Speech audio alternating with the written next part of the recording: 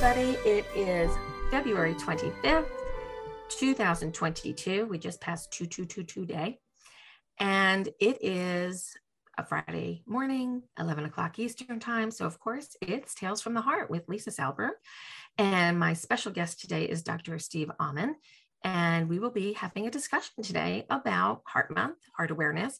And as this is Dr. Amen's first visit to Tales from the Heart, we're going to get to know him a little bit and understand why he is involved in the HCM community. Good morning, Dr. Steve Amen. Good morning, Lisa. Nice to see you. Good to be with you today. So we're going to have my wonderful HCMA team be putting some links in our chat as we go along today. So you can keep along with the conversation and use those links for later. There's some of them in the notes here.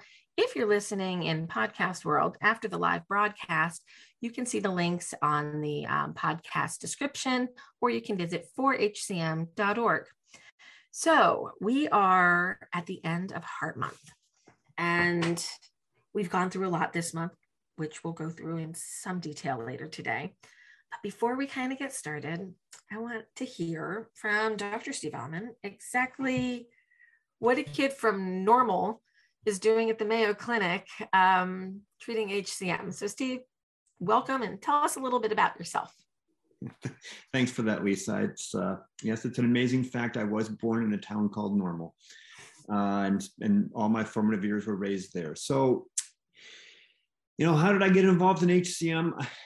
I can largely attribute that to Dr. Nishimura. Nish has been my mentor and life coach for a long time. He and I first met when he was my teacher in the first year medical school course. And he even taught HCM to first year medical students back then.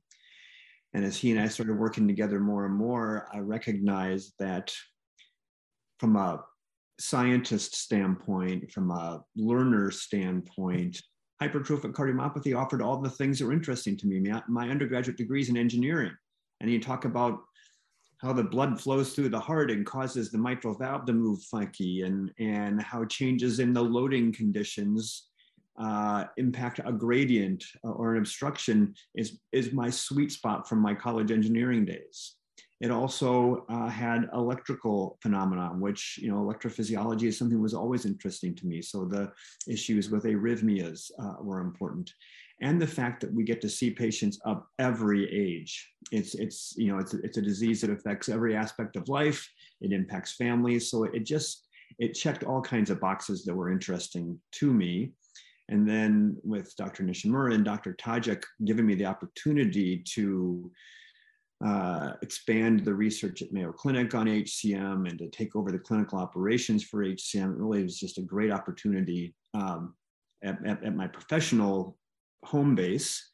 And then, getting to meet the small HCM provider community that's out there, which is really quite close. I mean, yeah, in some ways we're all rivals to some degree in terms of research things, but we're all pretty friendly too. So to get to meet Barry, the godfather of HCM essentially, as a fellow and trainee, and start to have dialogues with him and publish a few papers with him, and then subsequently Marty and our colleagues from internationally, it's really been a very rewarding thing. And then working with you and the HCMA on really helping patients who have this disease understand what it means, fill in those knowledge gaps that are super scary for some people. Unknown is sometimes the worst fear, and helping provide those things. And this extending the general knowledge about HCM to other providers it's just been incredibly rewarding.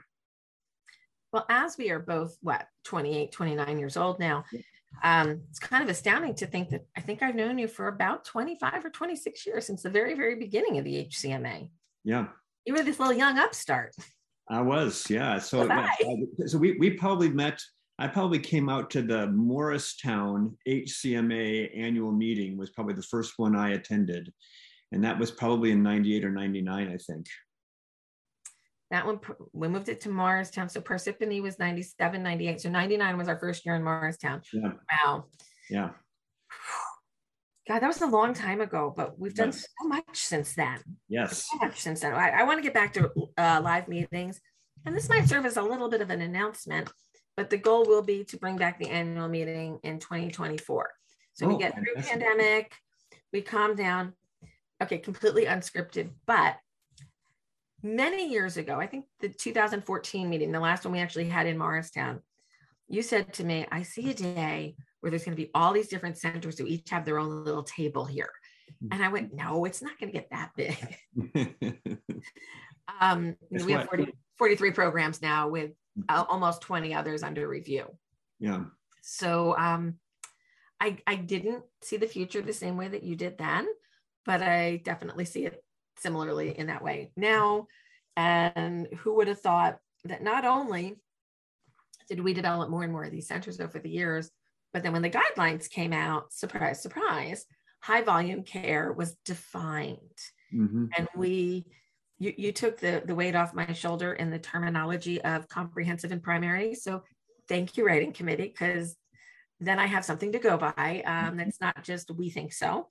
And surprise, surprise, it's exactly what we've been doing for 20 years. Yeah, that was really the goal, is getting that socialized out there, that there can be some definitions that involve outcomes and that we expect and hope for the best for our patients, and we should be striving to achieve those. And sometimes that can only occur where you're doing things regularly and frequently. And to your point, it needs to not be something that feels like a black box and people are wondering where the criteria came from. So let's put some objective criteria, and then we can debate them and refine them over time if we need to. And I think that is exactly what we've been doing collectively, patient community, clinician community, researcher community. We all get to a level of understanding and we all nudge each other up a notch and up a notch and up a notch. And that's the beauty of what's actually happened here. So I'm really happy about that. So you've been at Mayo Clinic how long now? Well, I went to Mayo Clinic in 1988 to start medical school. And then after all my medical school and internal medicine and cardiology training, started on staff there in 1999. Well, in the last century. Oh, honey, don't do that. That just makes us sound way too old. But it's a good thing. Yep. Okay. So you're at Mayo, you're in this high volume HCM center. You've got two of probably the most world-renowned surgeons in HCM. And you do a great volume of myectomy every year, as well as other procedures and services for the HCM community. What today in 2022, what is it that you think is really interesting about HCM, where we've been, where we're going? You've got a really good global view. Yeah, it's a great question. You can tackle it in several ways. And one of them we kind of hinted at in the introduction a little bit, and that is the general knowledge about what HCM and what it means has progressed a lot from, in the last 23 years that we've been, working together. Patients know more when they come into the office. They're asking next level questions rather than first level questions. Providers, referrers are sending patients not just says kind of HCM help. It says, I'm wondering if this person needs to have a defibrillator because of these two reasons, and would they ever be a candidate for surgery or something else? So even some of the referrals we get are next level, I think, because of the efforts that we've all done at trying to raise this. So that's super interesting. I think that all the research that many of our colleagues are doing that are showing that with the appropriate care, patients can do really well and expect a normal longevity and those kind of things is so eye-opening, because as you know, you hear it many times per day. Someone gets this diagnosis and the first thing they do is go to the internet and they see all the dramatic stories out there. And so it's important that we remind people that people that are living normal lives don't often blog about it, whereas people who are suffering or have had dramatic consequences do. And it's human nature to do that, but we don't want to doom scroll HCM. There's lots of positivity out there. So that's a great point. And earlier this week, people have seen my face way too much on the internet this week, because I spent all day on HCM Day podcasting and webinaring and streaming on Facebook and whatever, with so many thought leaders. We had visits from a number of centers. We spoke to industry, and we even had Barry Marion himself come talk to us. And Barry brought up a point, which is a tough one. And that is, like, we're doing so good in HCM centers treating HCM patients. And we have improved mortality. We have improved quality of life for so many people, but we're not done yet. That incremental change, we have to keep growing. So I love what Barry said about we're doing so well now. And maybe he and I have a little disagreement on where we might be going in the future. But where do you think about the future? Where are we going? It's a great question. I think that we will continue to make progress. We obviously don't want to be complacent, and to Barry's point, we can't assume we mission accomplished is not a thing. It's always going to get better. I mean, it is an exciting era that we now do have companies who are investigating potential therapies directly for HCM. Not that HCM has to adopt someone else's therapies and hope that it might work in HCM. That is super exciting stuff for us that are working in this field, is that we actually have attention being paid that is going to benefit patients. I think that we'll see how those new therapies fit into the broader algorithm. That's not defined yet. We're going to have to see how that goes over a significant period of time here in terms of longer term efficacy, longer term safety. When do you flex in and flex out of new therapies? How much it costs? All those kind of things are yet to be defined. But that's going on, and I think that there's broader interest across hospital systems to meet the needs of patients in their local markets that have HCM. I will pivot slightly and say one of the things that is potentially a benefit of the public health emergence we've gone to is the emergence of virtual care and telemedicine as an option, which means I'm actually doing lots of virtual consults for patients to determine whether they need to travel to Minnesota or not.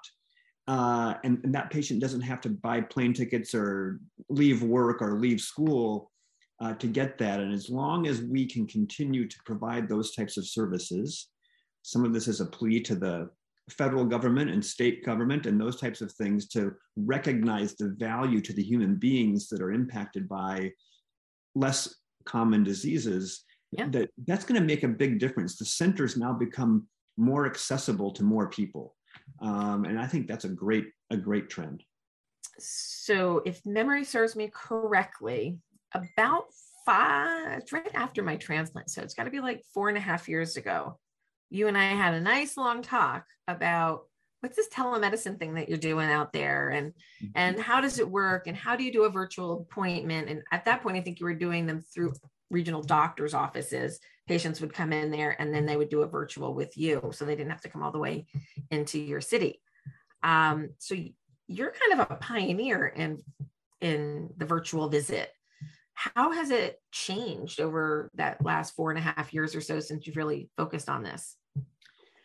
That's a great question. I think it's changed a few ways. One is people realize they're comfortable with it. I think there was a fear of entry to begin with, and then people realized how familiar it has become to get on a video camera with your kids or your parents or now your doctors or your bankers or whomever. It's now become just part of our existence culturally to be able to do this. So, taking the video telemedicine to patients in their homes, or if the patient happens to be in his or her office, it's convenient for the patient rather than making them stop their lives in order to connect in a specific facility.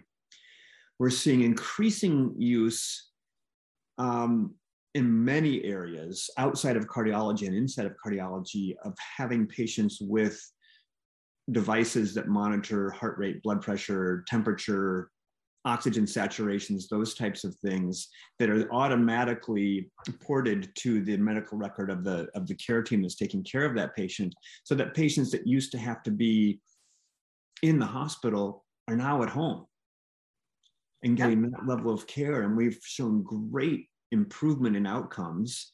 And you can only imagine bed availability, and cost to the system by having patients cared for in their own home with their own family around them, rather than taking up beds in the hospital and being isolated from their loved ones, makes such a big difference. And that's a trend that I am quite confident will continue to go. And then beyond that, we'll start seeing for many diseases, and historically diabetes is the best example, patients will learn how to manage some of their own stuff on the fly based on data and feedbacks and patterns that we've worked on together, and then they'll be able to adjust things. So diabetics adjust their insulin. People that have dilated cardiomyopathy and have congestive heart failure are often adjusting their own Lasix doses on a day-by-day basis based on weight and symptom status and those types of things. But we'll be seeing products that come to market that help guide patients through that. And they're being monitored at the same time by their trusted care team. And so I think that's going to be a great evolution for what we're doing. So you talked about two different things there. So home technologies is one. And I can remember when a LiveCore Kardia monitor came onto the market, and seeing, I forget his name right now, but the guy who created it with his son in the garage and got in trouble from the FDA and then got approval. That was actually, it's actually a great story. You got to go read that. Maybe I'll have him on someday to talk about that. But that has been a game changer, just to be able to take an EKG strip when you're not feeling well and say, forward this in an email to my doctor. And it's not this vague description to you. I felt like this. And then you have to guess what rhythm that was by their words. You actually can see, oh, no, it's just, you just had a little SVT that's not dangerous, or these were just PVCs, or you need to come and talk to me. You know, you can have those conversations quite quickly. I know of at least a dozen cases of the Kardia monitor catching something life-altering, I'll call it, that made the physician say, oh, no, now I see what's going on. Because I've always been of the opinion that Holter monitors and event monitors have a tendency of curing arrhythmias temporarily. The minute you put it on, it's not going to happen. So this was a great alternative to that. So we have, I just want to pause to the Facebook community who's listening right now. If you have any questions, you can post them here. But I'm going to pivot our conversation a little bit here towards, it's Heart Month. Okay, so we've all heard all the heart messages all month, and our community put out a message a day. So a number of patients from Mayo were our HCM warriors of the day, and we just flooded social media. We come up with a frame to say, I'm a heart warrior, I'm an HCM warrior, and it's getting out there. Why is awareness of not only heart disease generally, but HCM specifically, why is it important? Yeah, I mean, I can take the big one, the heart disease. Obviously, it is the leading cause of death and disability in our society. And so just having awareness helps people maybe address the things that are in their control to manage. But when you focus on something like HCM, it's important because there are people, and you know this well, who get other diagnoses before they actually arrive at the correct diagnosis, what they have, and they continue to suffer from symptoms that decrease their quality of life, their happiness, their ability to partake in activities or family type things, that if only they had the right diagnosis, they could be on a path to wellness. So it's super important that way, but it's also equally as important if I don't know someone has HCM and maybe they're obstructive and they get diagnosed with hypertension, and I pull a medication to treat hypertension off the shelf, it's going to make them worse. So there are ramifications for other therapies specific around HCM. And then, of course, with HCM, the familial aspect of it. If patient A has HCM, well, then we have to be worrying about their family for several shells around that. And if we just ignore that the person has that diagnosis, well, other members of the family may be suffering as well. So awareness is, it is the key to helping people stay healthy and happy longer. I agree. And throughout this month, we first we cultivated some stories in advance to share each day of the month. And then on HCM Day, something unexpected happened in our little Facebook group of 8,000 people. People started just writing their own stories. Oh. And I said, if you give me consent, I will share it on the Facebook page. So there are the HCMA testimonials that are on our website. And then this week, we doubled our numbers. Another like 40 stories were shared. Wow. And so there's total for the month, there's like 80 different stories being shared for the month. That is a teensy tiny bit of the total HCM population. But when you read the 80, you really get the whole view of what families are going through and individuals are going through, from babies being diagnosed to people in their 60s getting transplants and everything in between. Stories about their 90-year-old parents who have HCM and didn't even know it and now do. So there's all kinds of great stories out there. But there's a theme in a lot of them, the misdiagnosis. Mm-hmm. I had an innocent murmur when I was a kid. I had athletically induced asthma later. So we've got to do the next step, and that's educate physicians on what to look for. Yeah. So we've got HCM Academy that's out there now, and then you've got the good news and the news that some people find concerning, and that is there are pharmaceuticals being developed for HCM right now.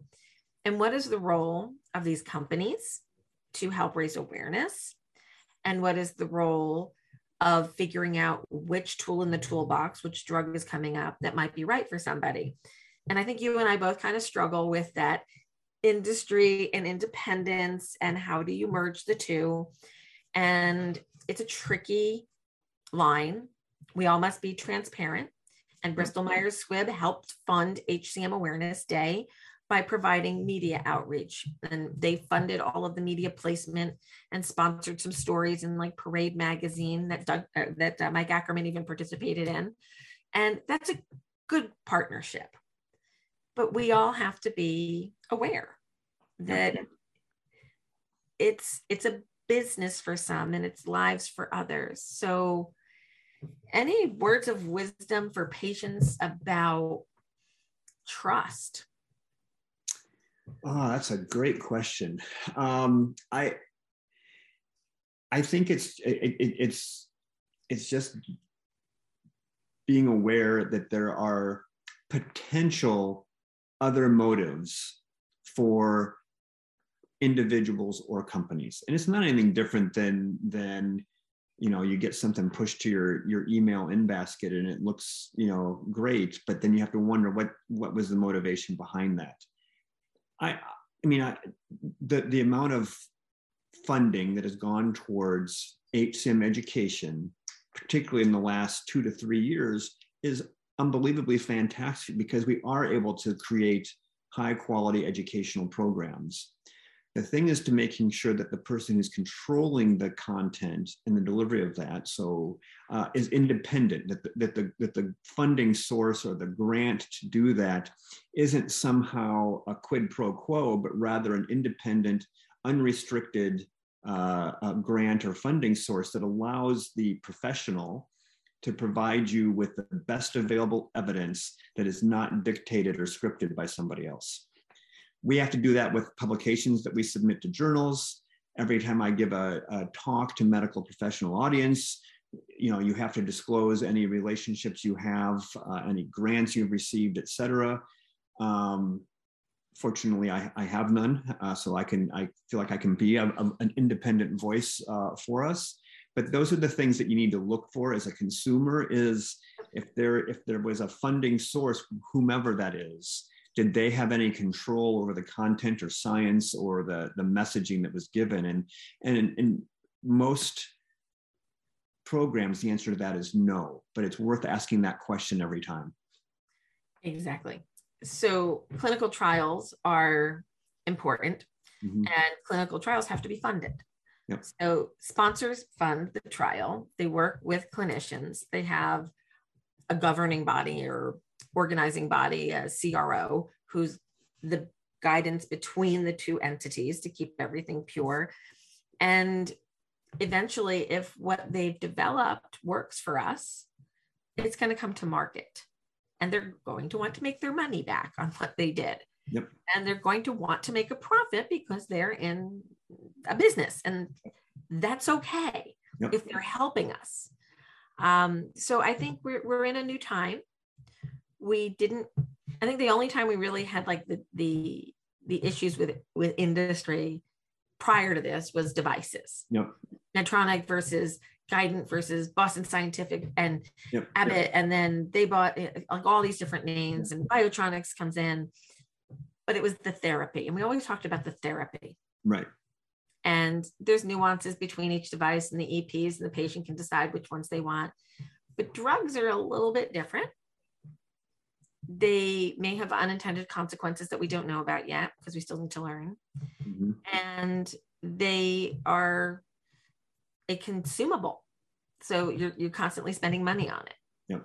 Yep. So we need to be aware that people have worked really hard to bring these things to us, and we have to find the right people at the right time. And I believe that there is an obligation, and each one of the companies that is developing drugs in the space of HCM has stepped up. They have an obligation to help educate patients, and they should do it through HCMA and other organizations like us to just stay clear of salesmanship and just go to education. Let us educate, let us do our job. And we've had some really great partners so far to do that.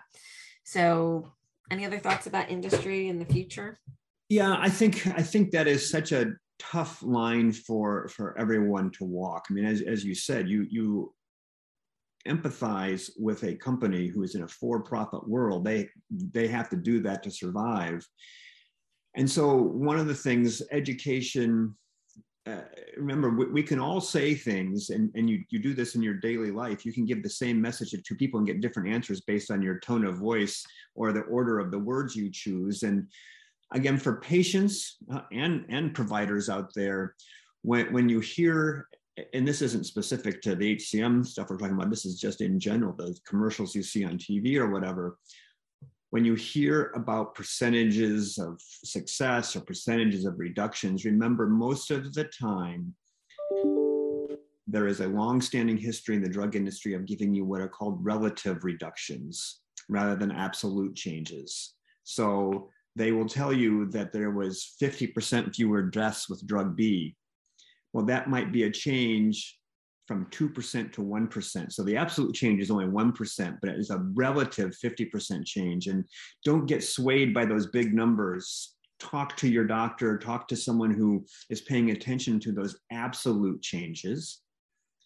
37% of the patients achieved the study endpoint, whereas 17% of placebo patients did. That means there was an absolute change of very small numbers, actually. So I think you just have to make sure you're not falling victim to a sales pitch. And that is going to be a huge challenge for this community in the next couple of years, because new drugs will come. They will be novel. Mm-hmm. They have mechanisms that work well for some, not for others. And then there will be different versions of the same concept. Yep. So we're all learning together. Yep. And we've spent 23 years. So let's go back. Okay. When we first started this game, I did this with Barry the other day too, dual chamber pacing was the thing that was going to solve all the problems. Followed right on the cusp of that was alcohol septal ablation was going to fix everything. Mm-hmm. And we've pretty much said dual chamber pacing, like teensy tiny group of people might benefit from that. Alcohol septal ablation, a good chunk of people could qualify for that. Yep. And since then, we really haven't gotten anywhere else, have we? Right.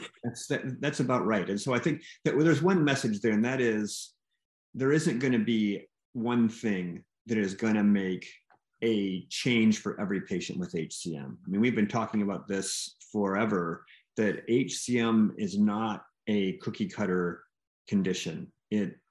Whether you have obstruction or not, depending on how thick your walls are, whether you have atrial fibrillation, risk for sudden death, all those things are different.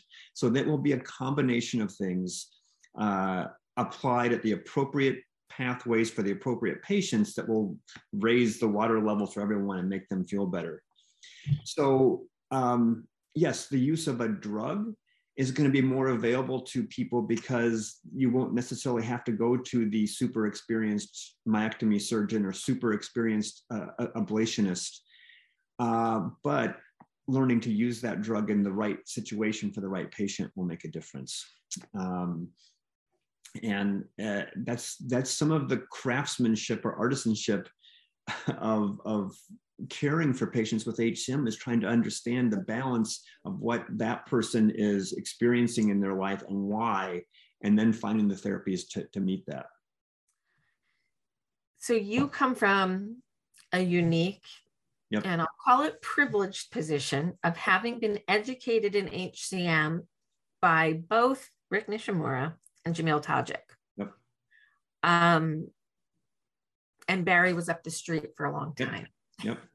So you are the recipient of core knowledge from the beginning. For those who don't know, Dr. Jamil Tajik did some of the earliest works in echocardiography evaluation, along with Pravin Shah and Barry Marin. Like, these were the early guys. Yep. And you got to learn at the hands of one. And then he trained, or I guess him and Rick kind of came up slightly right after each other. And then here you are. So you have this, and the engineering background. I always forget that about you, because that's why you think structurally. Mm-hmm. I mean, when you think, I always tell people with HCM, you have to understand your anatomy, and then you have to understand a little bit of geometry, and then you have to understand a little bit of engineering, electrical and mechanical. And if you put those all together, that's HCM. So it's really not complicated, is it? And everybody laughs at that point, because they're like, I don't know any of that stuff in my daily life, because I'm a school teacher or whatever. I don't think that way. But you learn from these guys, you're teaching other guys and girls, mm-hmm. and you have this depth of knowledge and expertise. But your community cardiology, I won't call them, well, they're your cardiology peers, but in community practice, they don't have this depth of knowledge because we're generalists. How do HCM patients keep themselves safe with community cardiologists who know a little from somebody who knows all of it, or nearly all of it? Because I don't think anybody knows all. So it's a great question. I think that many cardiologists are no longer shooting from the hip if they don't know HCM. They're recognizing, you know what, I don't know the answers to this. Let me get them to one of these places that has a dedicated program to HCM. It's not nearly as common now that I get patients sent to me where someone has done things wrong just out of simple lack of knowledge or overconfidence. People are saying, oh, you have hypertrophic cardiomyopathy. We should probably have you go to one of the centers, and Mayo is in your network, or Mayo is in your region. Let's have you go there. So I think that, we've seen a positive change in that. And I think it's through things like the education that we've done for physicians and the guidelines, and then educating patients so that they know, gosh, there's a checklist of things that ought to be being addressed, and I've only heard 2 out of the 6 so far. Maybe I should go somewhere else. So I think that, and we've done this for a lot of things. We've empowered patients.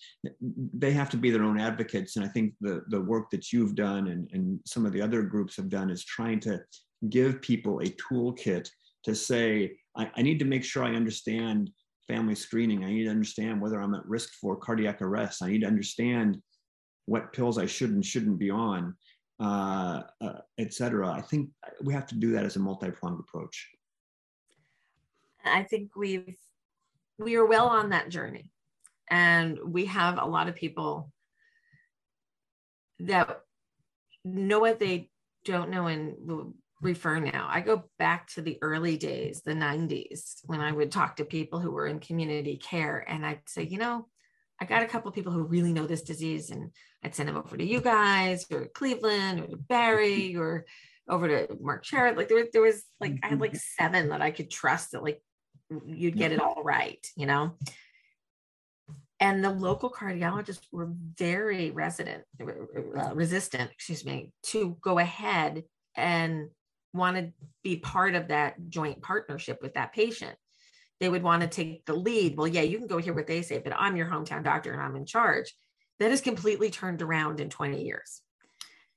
Completely. Yeah, I think there was an era, and maybe there still is around some conditions where there was a fear or an ownership concern for an individual patient. And the fact is that we don't want to take over life care for a patient who has come 400, 500, 1,000 miles away to see us here. I can't be their doctor that sees them day to day. I'm not their primary cardiologist. I'm a consultative cardiologist that's helping them and their primary team manage together. And so we enter that as a partnership. And I think that we have, again, as an HCM provider community, done a good job of getting it out there. We're not here to steal patients from you or tell the patients where you're wrong or any of those kind of things. It's a partnership, and we all have complements where we're better and not as good as our other partners in any team we work on.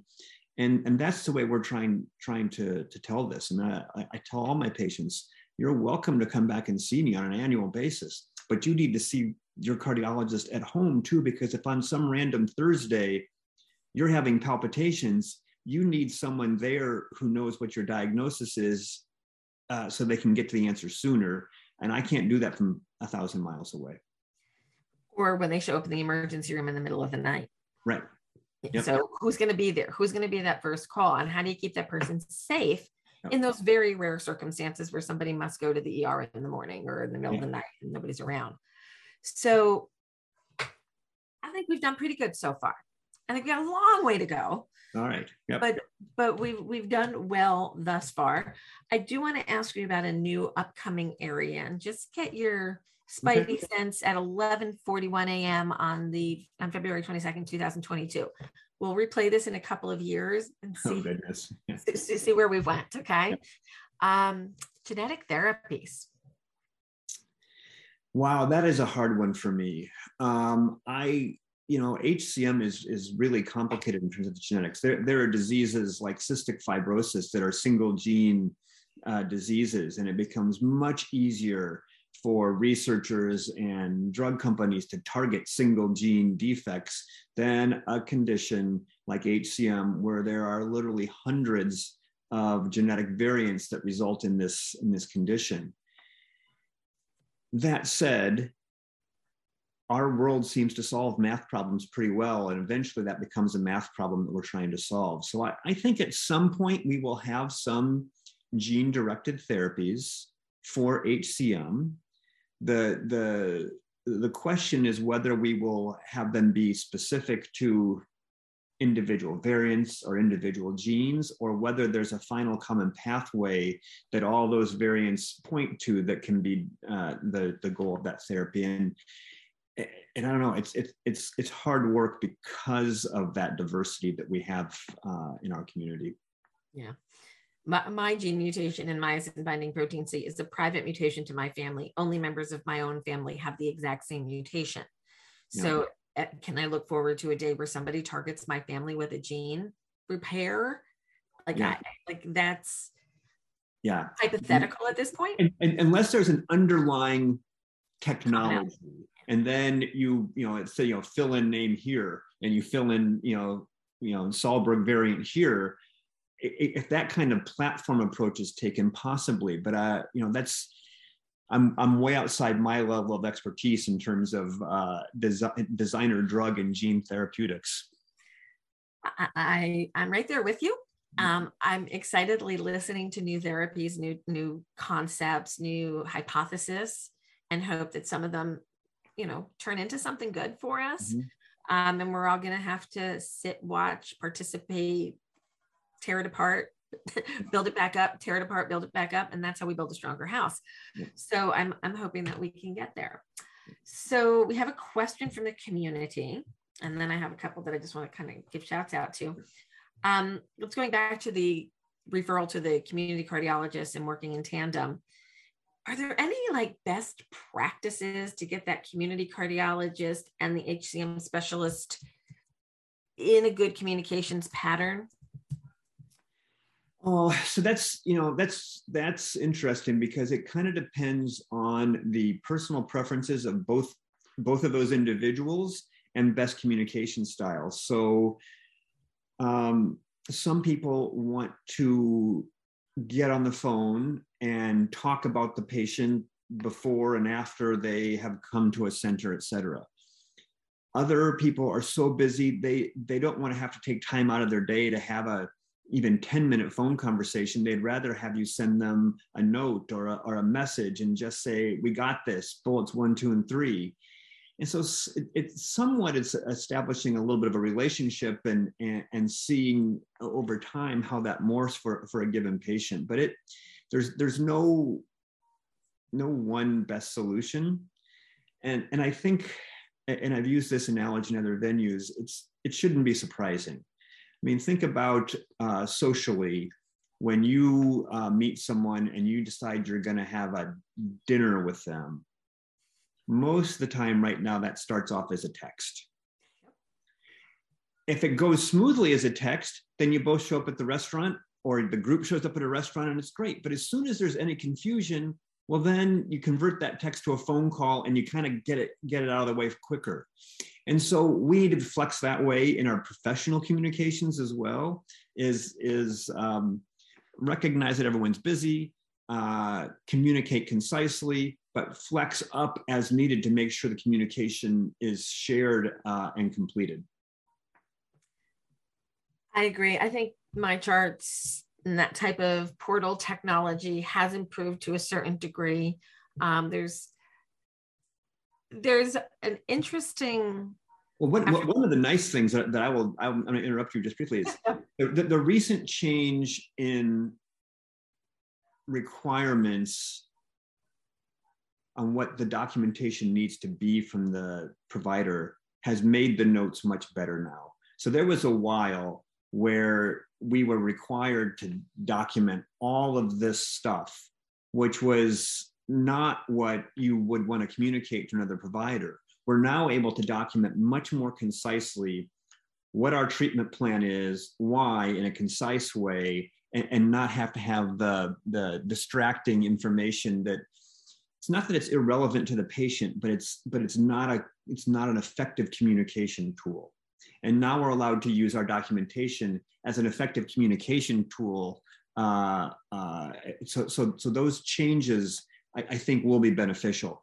But there are still issues. The EHRs are not completely interchangeable. The notes transfer from one EHR to another, and they get into this really poor formatted way to look at things. So now I'll uninterrupt you and let you finish your thought.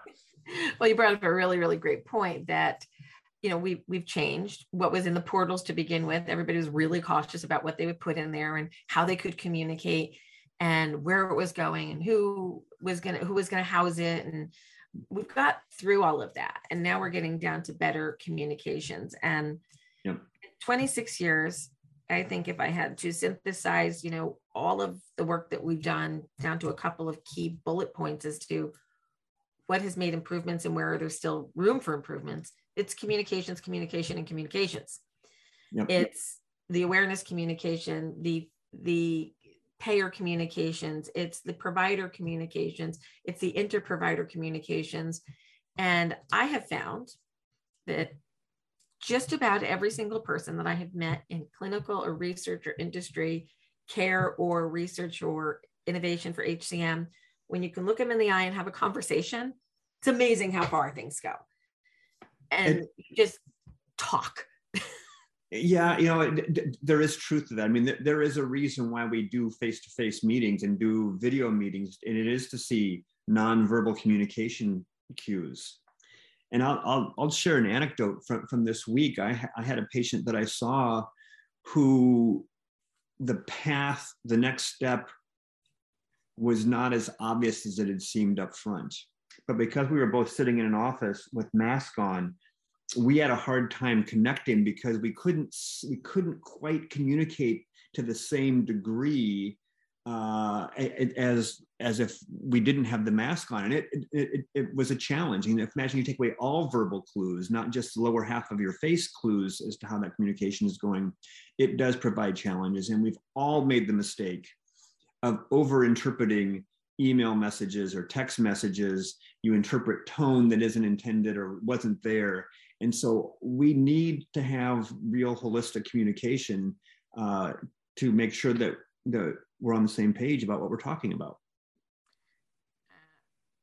From my 18 years in human resources, my first evaluation of any confrontational situation was intent and perception. Yep. What did that person intend to say? How was it perceived? Was it correct? Yep. And I would say over 80% of the time, the perception was incorrect of the intent. So if you could clarify those, you're better. So understanding anatomy in HCM is complicated stuff. Understanding personal choice is hard. Yep. Understanding how to put personal choice on a complicated matter, even more so. And I'm going to leave with, there's a couple of comments here we'll get to in a second, but you're the shared decision-making guy.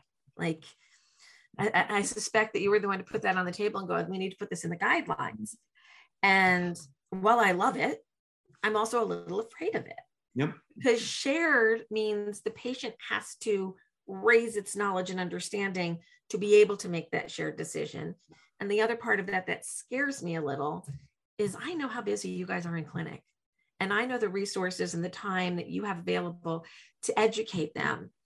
And I suspect that you thought when you put that in there, oh, Lisa's gonna love this one. But you just made my life 10 times harder, because now I feel this obligation to educate people even higher. And we met the challenge. We've created new tools and we're helping that. But tell me about that process.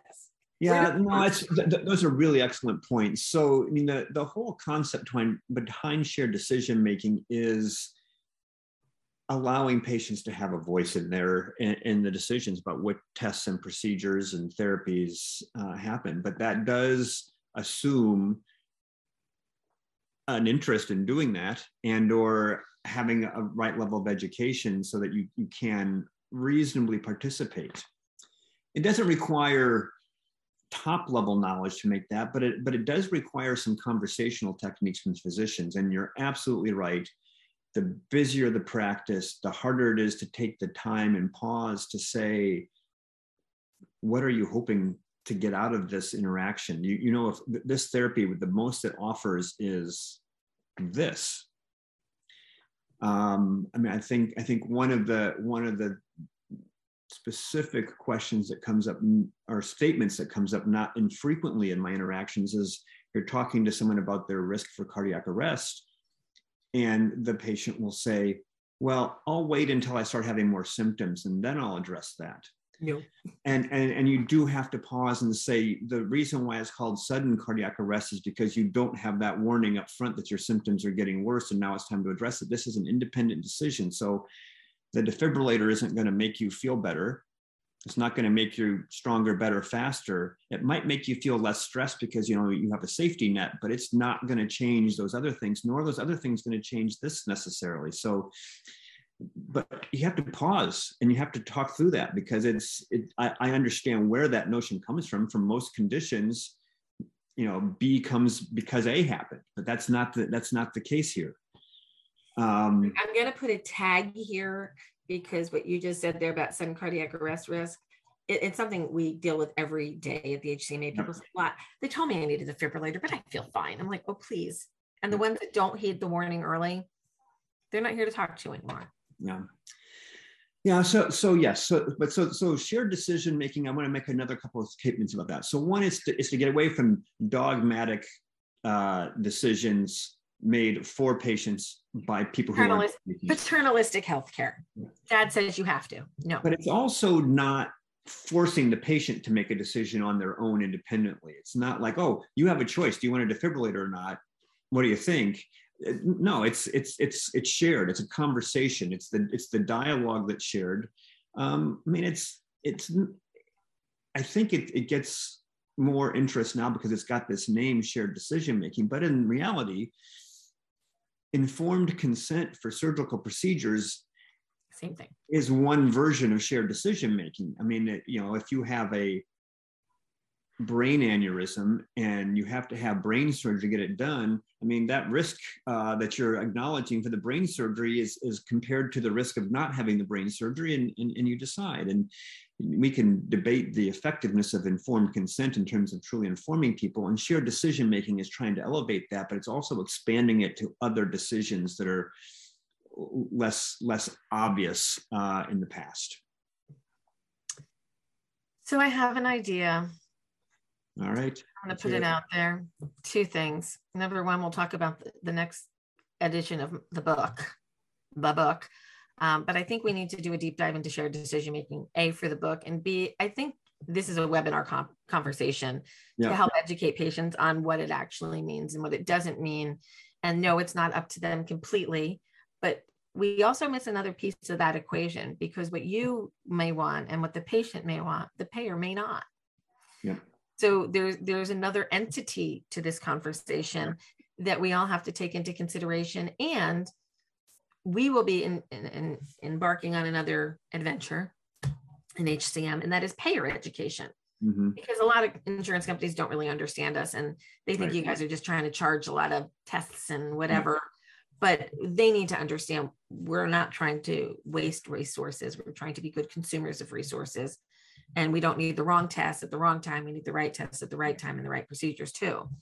So I think that's a deeper conversation. And I'd love to get some payers to the table to have that conversation with as well. Yeah. How do we do that better? So this is all part of advocacy. It just doesn't stop. If you finish that path, that one's got to get taken care of. Exactly. So we have a couple questions. Genetic testing. How often should it be revisited? Somebody here had genetic testing at Mayo Clinic 5 years ago.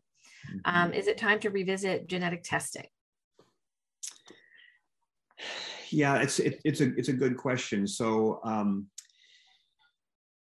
the results of genetic testing, if a variant of some kind was identified, whether it was deemed as a HCM causing variant, or even if it was a variant of uncertain significance, should be rechecked every handful of years. I'm going to not be more specific to that, because we are seeing that variants that we thought used to be clearly causative of HCM have now been found in families that don't have HCM. And so that downgrades the importance of that variant for that family, which means their family needs to be screened a different way.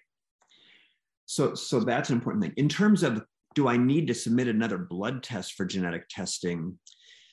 That probably, that time frame that the question posed, 5 years, the answer is probably not, but it's worth asking your team. But most of the panels haven't changed in a quantum level in terms of the number of genes they're looking at. At Mayo Clinic, if that testing was done as part of a research protocol, we may have been doing, we'd want to go back and see if that research protocol was comprehensive or whether it was targeted for a specific research interest at that time. So it's every 5 years is a reasonable time frame to ask the question. Good answer. If somebody who's watching that, I kind of want to bring up the case, because I'm going to be working with her local center to present her case in a bigger way soon. Community care, community echocardiography. I'm going to lead you on a controversial issue. Mm-hmm. So local cardiologist, well-meaning person, finds a person with HCM and a septal measurement of 3.8 in a woman under 5 foot tall and under the age of 35, and does Zio patch, comes up with multiple runs of non-sustained ventricular tachycardia, and sends her home and says, we'll follow up in a year. Thankfully, this patient advocated for themselves, found us, made me a little nervous. And I called a friend and I said, friend, Center of Excellence director in the local city, please see her. Got her in the next day, admitted her. She's got her ICD for a couple of days now. But what else was found is a gradient of over 200. And on MRI, her wall measurements were in excess of 4. So if your community doctor is seeing this anatomy and not referring, you need to refer yourself. And you need to communicate, in my opinion, back to that doctor and say, let me be an education for you, because we can't catch them all that way. We have to get those doctors to know more. And this is still happening in 2022. Yeah. Isn't that frightening?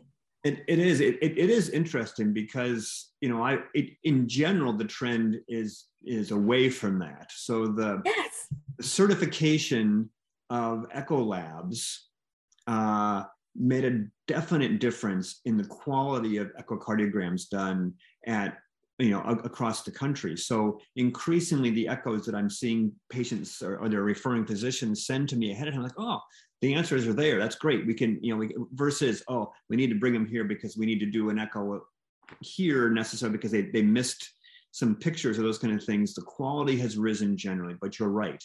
Just like you opened the whole podcast with, it's not mission accomplished yet. We still have education to do. And there isn't a single venue of education. I think that having patients aware, know that there's resources, your organization and other cardiomyopathy HCM organizations to help them understand where there might be things being missed is super important. And then, if that patient is referred to me and I see that kind of decision-making or things happen before, having to figure out how to communicate back with the original physician, hey, these are the things that are going on that are important to this patient and patients with HCM as an educational opportunity as well. Well, I think we went a whole big circle. Yep. And we ended where we started, which is a lot of HCM. Mm-hmm. Steve, I'm really excited that you joined us for the first time on Tales from the Heart, and you'll be back again in 2 months. And I don't know what our topic will be then, but we'll discuss it. And we've got a lot of other work to do as well. Happy to announce to the world, because I don't know that we've actually announced this yet, that you are the co-chair of the Medical Affairs Committee for the Hypertrophic Cardiomyopathy Association. So thank you for your service to the community in that way and every other. And we got a lot of work to do. So for everybody tuning in, thank you very much. Stephen can ask you to just hold here for a second. And we're going to say thank you and goodbye to Facebook. Have you enjoyed this episode of Tales from the Heart? We hope so. Please visit us at 4hcm.org, become a member, become a donor, become a volunteer. Great news, everybody. HCM Academy is now available online. What is it? It includes online sessions, learning about hypertrophic cardiomyopathy, patient stories about HCM and their management, and an opportunity to join online live with an HCM specialist to go over the slides, ask questions, and dig deeper into your understanding and knowledge of HCM. All CME courses are free, and you can find them at 4hcm.org or at thehcmacademy.com. The Big Hearted Warrior Tour continues. For the latest dates, please check 4hcm.org, and thanks to our sponsors, Bristol Myers Squibb, Cytokinetics, Invitae, and Boston Scientific. Did you know discussion groups are available at 4hcm.org Monday through Friday? Almost every day you can find a discussion group. Whether you're interested in learning more about ICDs, pre-myectomy, screening your family, there's a discussion group for you. Even if you just want to learn how to balance your mental health, we have that too. So please join us for one of our live discussion groups, moderated by a peer volunteer, and you can sign up in advance at 4hcm.org. Just check the calendar for events.